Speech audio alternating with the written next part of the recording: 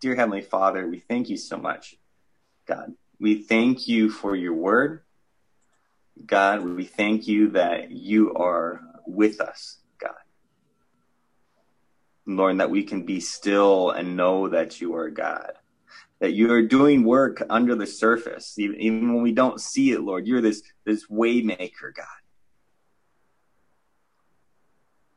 God, we love you. Lord, we thank you. We praise you that you are at work. And God, and I ask today that you would be at work in each of us, Lord, that you would open our hearts, you would open our minds, and that we would hear from you, Lord. Right now, we just pray together, Lord, that you would clear away any distractions in our homes, God, and that your voice would be heard in our lives. Lord, may you clear away any technical difficulties, any problems that might get in the way of us hearing from you and what you have to teach us today. And Lord, we just pray for the different people on the screen, and I invite you guys that are here with me to pray for someone. Find a picture of somebody on your screen, and I just want you to lift them up to God today. Lord, we ask that you would bless this person, that you would speak into their life, Lord, that your spirit, your presence, your peace would fill their home. God, we lift them up to you, Lord, the burdens that they're carrying, the hurts that they have, Lord. We bring them to you. And we ask that we would see you come through. We ask that we would see you work, Lord. Lord, and we just want to thank you for the work you've already done, Lord. We thank you for the gifts you've given us, Lord, for the families, for our homes, for life, the air we breathe, Lord. Lord, and we thank you for the work you're going to do. We pray that you would strengthen that faith, Lord, strengthen our hope and our trust in you. We love you. We praise you. Thank you in Jesus' name. Amen. Amen. I'm going to go ahead and jump into our passage for today. We are continuing on in John, and we're in John chapter 11. So I'm going to give you guys a chance to find your Bible, if you would. We will also have this on the screen, so feel free to follow along on the screen. But it's nice to have. I like having a physical Bible in front of me because it's like this is precious to me. This is God's word, and I love His word. In this, I have the words of eternal life. He speaks to me from this. So go ahead and if you have a minute, find your Bible. Maybe you need to find a notebook to write on. You want to take some notes while we're sharing today. And we're going to read together from John chapter 11. John chapter 11, verse 45 on down to verse 57. So John 11, verse 45 through 57. It says this: Many of the Jews, therefore, who had come with Mary and had seen what he did, and I'm going to give just a little snippet, actually background before we get too much into this. Last time we read early on in chapter 11, we had a miracle that took place. Jesus raised Lazarus from the dead. Okay, so this is the context we're coming into. And this is after this, people believed in Christ because they saw what he did, that he raised a man from the dead. And so this is where we're coming in on verse 45. It says, Many of the Jews, therefore, who had come with Mary and had seen what he did, believed in him. But some of them went to the Pharisees and told them what Jesus had done. And so the chief priests and the Pharisees gathered the council and said, What are we to do? For this man performs many signs. If we let him go on like this, everyone will believe in him. And the Romans will come and take away both our place and our nation. But one of them, Caiaphas, who was high priest that year, said to them, "You know nothing at all, nor do you understand that it is better for you that one man should die for the people, not that the whole nation should perish." He did not say this of his own accord, but being high priest that year, he prophesied that Jesus would die for the nation, and not for the nation only, but also to gather into one the children of God who are scattered abroad. So from that day on, they made plans to put him to death. Jesus therefore no longer walked openly among the Jews, but went from there to the region near the wilderness, to a town called Ephraim, and there he stayed, the disciples. Now the Passover of the Jews was at hand, and many went up from the country to Jerusalem before the Passover to purify themselves. And they were looking for Jesus and saying to one another as they stood in the temple, "What do you think, that he will not come to the feast at all?" Now, the chief priests and the Pharisees had given orders that if anyone knew where he was, he should let them know so that they might arrest him. This is the word of the Lord. Thank you, Lord, for your word, God. We ask that you would speak to us through your word. God, we ask that we would hear from you. We love you. Thank you in Jesus' name. Amen. Amen. As we've been going through the book of John, there's been this continuing theme. Maybe some of you have noticed it. We've been hitting on it over and over again, this idea of belief. And John starts and it continues through his whole book, this emphasis on belief. And actually, I decided to do a little research. The occurrences of the word believe in the Bible. It occurs 271 times in the whole Bible. And 90 of those times are in the book of John. We see this kind of amazing that 1/3 of the times that the word believe occurs in all of Scripture, it's in John.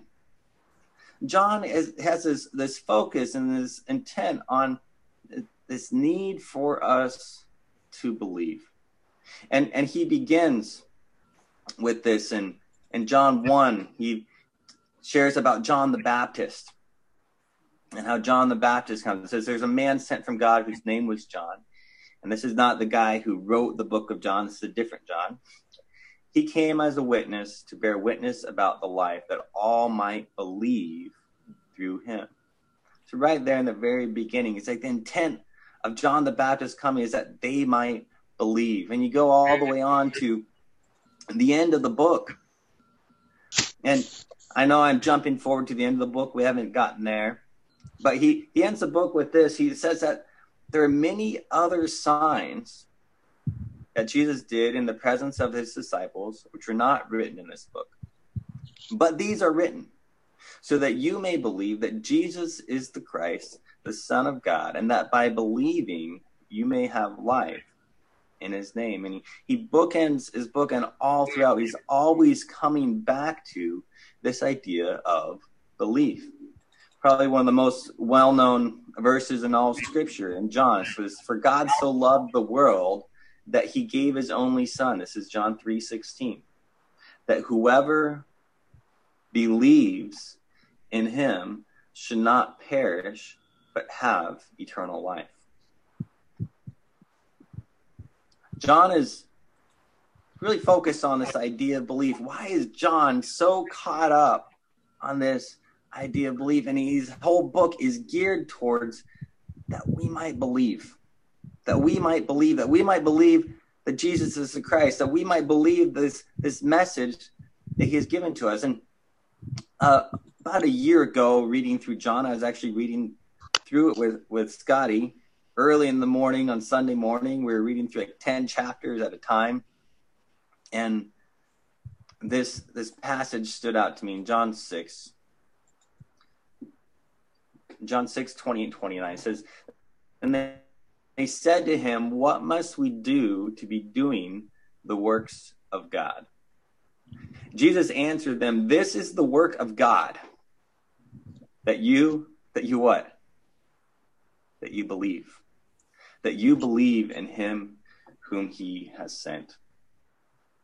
Usually when we're thinking of, what work do I need to do? God, what do you have for me to do? We're thinking of like this like physical work, right?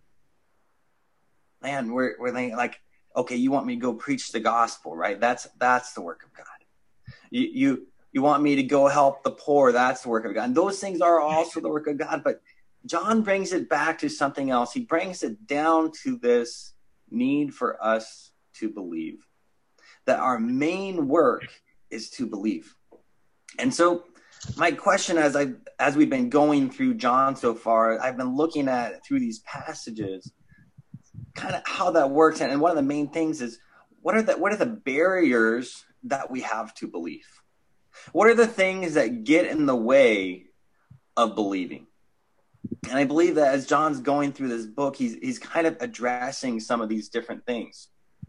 I'm going to look at some of the obstacles to belief, and we've been going through these as we've been going through these passages.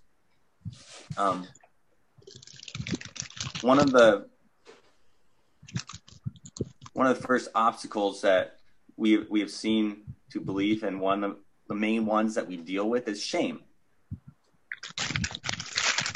Shame is a barrier to believing. With shame, we think that God can't accept us because of what we've done.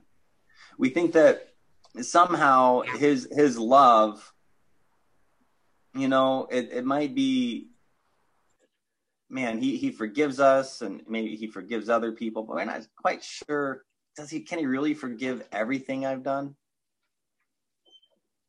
And we almost make our sin greater than Christ's death on the cross.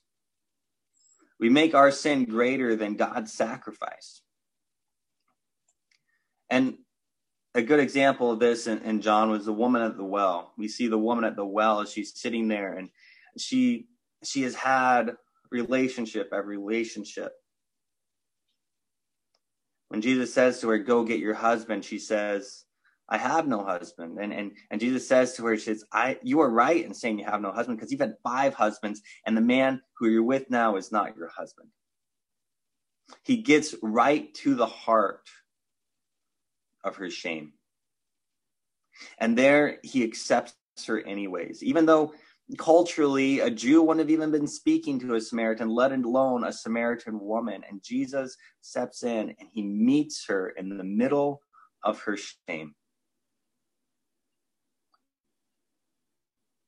Christ died for us while we were yet sinners. There's no condemnation for those who are in Christ Jesus. If that is a barrier to you believing, know that. I ask you, receive that. Say, God, I want to work on knowing that you love me even when I'm at my worst. That you died for me. You expressed your greatest love for me when I was at my worst. Our shame can be a barrier to us believing in Christ. Another main obstacle that we deal with in believing is our pain. We wonder how God could love us when he has allowed us to go through such hard things. Why would I trust God? Why would I believe him? He let this happen to me. He let me get hurt. He let me get taken advantage of. He let me go through sickness. He let me go through heartache. He let me go through loss. He let me go through poverty. And we have this question, who is this God, and why would I believe him? And last time I preached, we looked at how this kind of comes out in the story early on in John chapter 11 with the death of Lazarus. Martha says to him, God, if you would have been here, if you were here, actually in verse 21, Martha said to Jesus, Lord, if you had been here, my brother would not have died. Basically, where were you Where were you when I was going through this loss? You allowed that to happen, Jesus. Man, and you think of Lazarus. Lazarus went through the pain and agony and suffering of not just sickness, but death. But further on in the passage, in verse 5, John 11, verse 5, it says, now Jesus loved Martha and her sister and Lazarus. Verse 6, so when he heard that Lazarus was ill, he stayed 2 days longer in the place where he was. It says that he loved them so much that he waited. And you're like, how can that be? How can his love cause him to wait? And what we see in the passage, that his desire was that they might believe him from seeing him bring them through their hurt. And that would be the catalyst and the basis for their belief. He actually allowed them to go through hurt so that he might grow their faith. He might grow their belief, and so that they might be able to withstand future hardship. And that they would be strong in knowing my Redeemer lives. And God is my strength. He is my source. He is my portion. And no matter what the world brings at me, he is still good. I've seen his goodness. He is the resurrection. He is the life. And now that is not an easy answer. I acknowledge that. I know that in my own life. Many of you know that in your own life. When we are dealing with pain, when we have things that we have gone through that still hurts, or things we're going through now, it is very hard for us to believe that God loves us. It's very hard for us to believe the gospel in those places. And I believe that's why John tells us in 6:28-29, says this is the work. This is our work, is that we believe.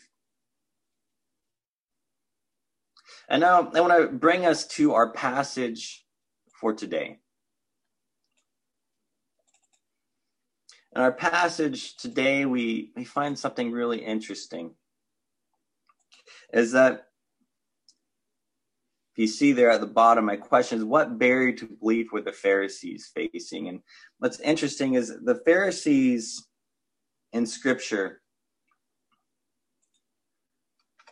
and John specifically, are constantly at this place of unbelief. You know, we see people coming through pain and shame to belief throughout John so far, with the exception of one, and that'll be kind of helpful for us, which was Nicodemus. But we see the Pharisees really having a hard time believing. And so my question for us, what's their barrier to belief? And as I look at the places that belief comes up in this passage, actually, the first thing that we see is that the Pharisees were afraid of people believing. They're not even aware of their problem of their own unbelief. They are afraid of other people believing. They're saying, if he continues on like this, everyone is going to believe him. If Jesus continues doing these miracles like he did, they just heard that he raised someone from the dead. And instead of believing, what do? They're ready to put him to death. What in the world is going on there? What is happening in them that they would hear such amazing news and they would be ready to lash out in such a way? I find it quite fascinating. And I think it's easy for us to look at the Pharisees as these like really bad guys. Right? And in all fairness, they are like out to kill somebody at this moment. But I think we need to, let's step into their shoes for a second. Pretend that you are in their position as a Pharisee. You'd done everything right to the best that you could. You did everything your parents told you to as best as you could. And when you didn't, you sought forgiveness, you offered the right sacrifice. You went to the school your parents wanted you to and where you're expected to in society. You even married the person that your parents and that your religion had told you were supposed to marry. You've done everything you were supposed to do. And now you have this position of authority to keep God's law as best as you can and to ensure that others do the same. This is the situation the Pharisees are in. And what is Jesus bringing that is causing them such a problem? And I think what Jesus is doing, he's threatening something. He's threatening something very deep in the core of their being. How do we know he's threatening it? Because we see their response is that they are ready to put him to death. They're ready to lash out, and they are afraid. They are afraid of what Christ might do. And really what they're afraid of people believing. What happens when someone believes Christ? Well, maybe they're not following them anymore. They're losing their own followers to Jesus. They're losing their people to Jesus. Fascinating. I think what we find a little later helps us to clue in a little bit what's going on in their heart. Is that the reason that the Jews were there early, the reason their Pharisees were here early was to purify themselves before the Passover. They were there to purify themselves. And while they're there to purify themselves, what are they doing? They're plotting murder. How does that work? How does purifying yourself and plotting murder work in the same frame of mind? Well, I think it makes sense we consider who is the one doing the purification. They were. It's my job to hold myself together. If it's my job to keep this sense of my self-image intact, I gotta purify myself. I gotta justify myself. I gotta keep up this illusion that I got it all together. But at the core of it, it's very fragile. At the core, it's very broken. And maybe we can relate to that. Maybe you have, whether it's some position you might have, it's your job, and you feel like you're just an imposter.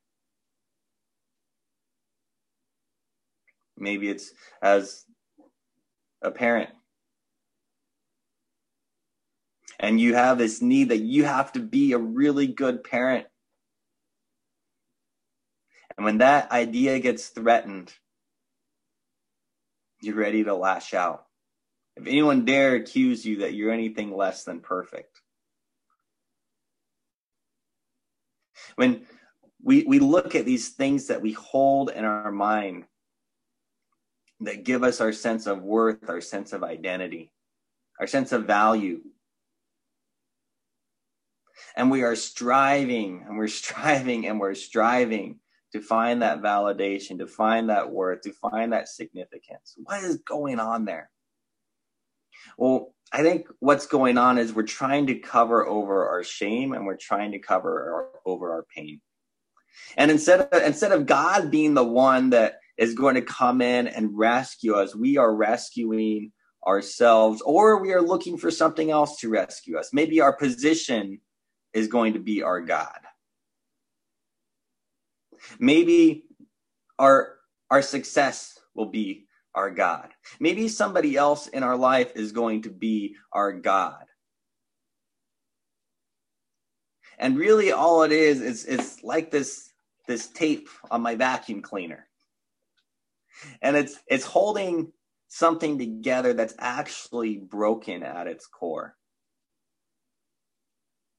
And we are constantly trying to keep it together because, I'm not always that great at fixing stuff. And I feel like anything I fix, I have to keep fixing because it keeps falling apart.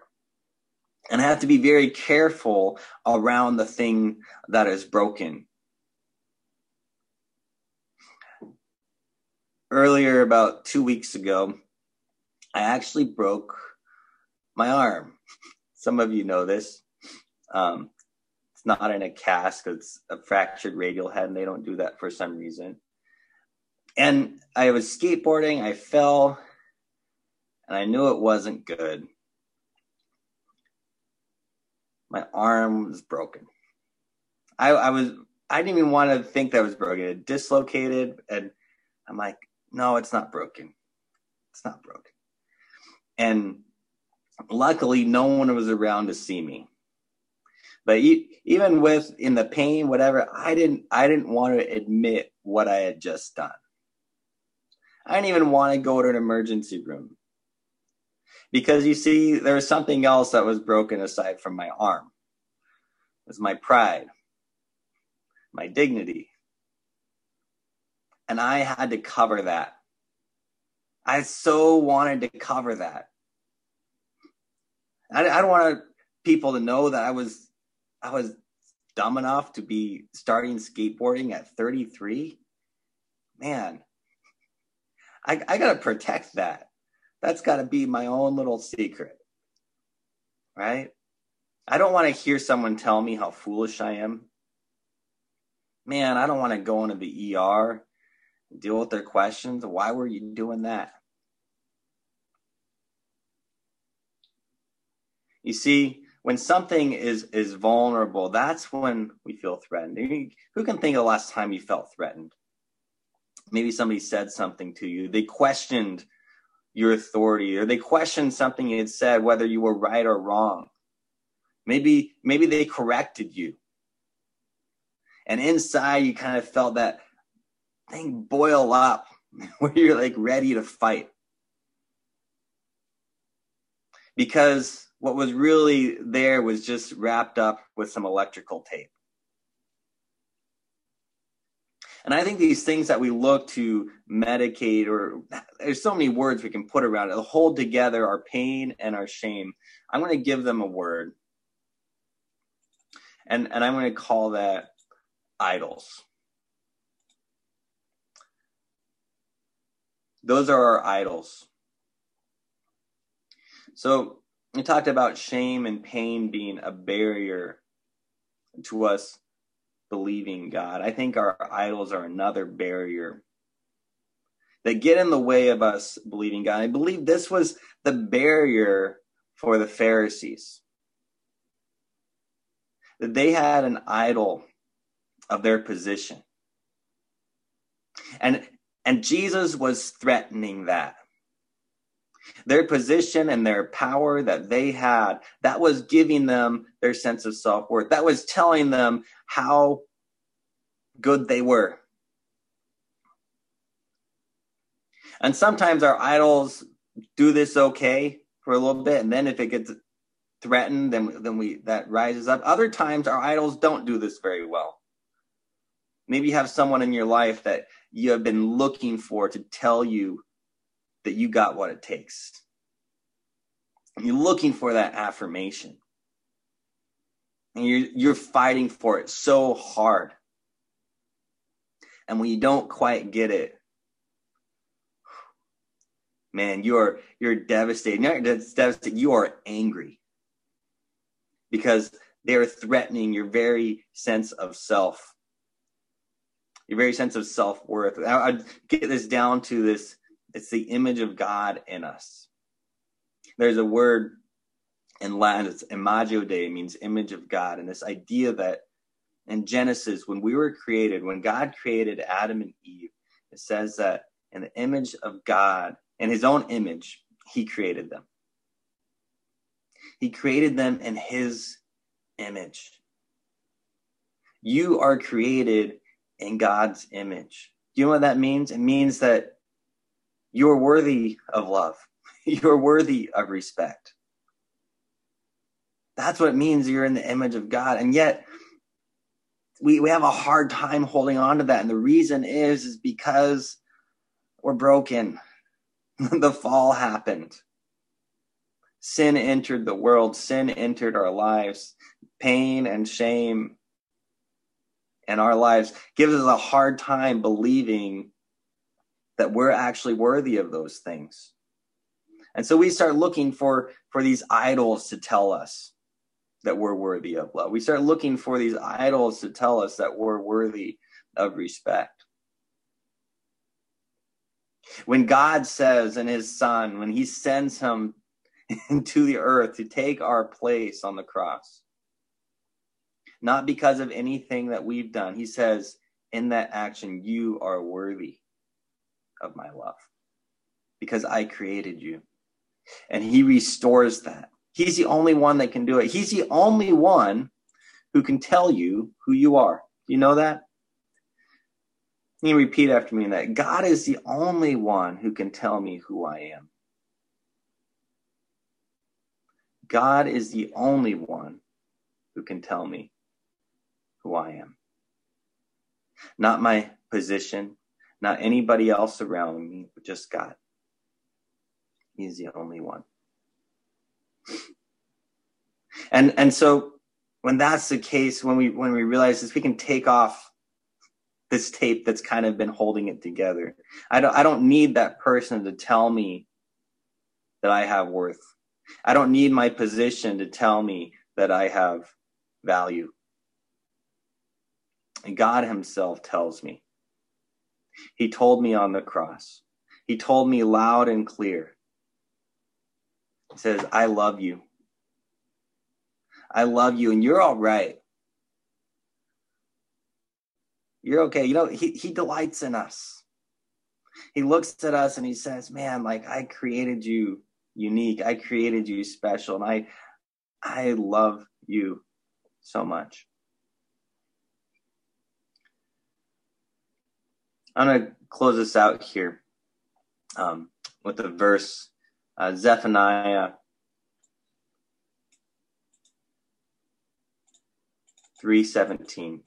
You want to open it up and you write this down. I'm going to pull it up here. It says this: the Lord your God is in your midst, a mighty one who will save. He will rejoice over you with gladness. He will quiet you by his love. He will exalt over you with loud singing. The Lord your God is in your midst, a mighty one who will save. He will rejoice over you with gladness. He will quiet you by his love. He will exalt over you with loud singing. Think of that. That is God telling you who you are. He says, I rejoice in you. He looks at you and he exalts over you. And go back to what we started with, Psalm 147:3. He heals the brokenhearted and binds up their wounds.